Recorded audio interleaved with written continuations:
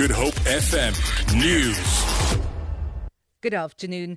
Various musicians have paid tribute to the late gospel star Lundi Tyamara in song at his funeral underway in Worcester in the Boland. They include well-known musicians such as Jaziel Brothers and Deborah Fraser. Tyamara's funeral is being attended by hundreds of people at the Zwelithemba Stadium. He passed away last week after being treated for stomach TB and a liver problem. They celebrated 38-year-old musician released 16 albums during his lifetime.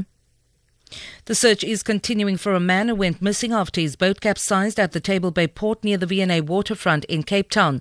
2 others were rescued soon after the incident yesterday. They are in a stable condition in hospital. All the men on board the boat were in their 50s. The cause of the incident is being investigated.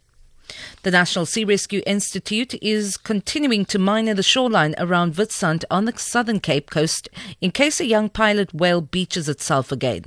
The whale was refloated several times during the low tide yesterday but continued to strand itself on the beach.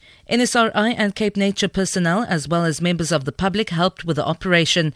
Eventually the whale was rafted out and harnessed to the NSRI's sea rescue craft Breeder Rescuer, which towed it gently about a nautical mile offshore and released it.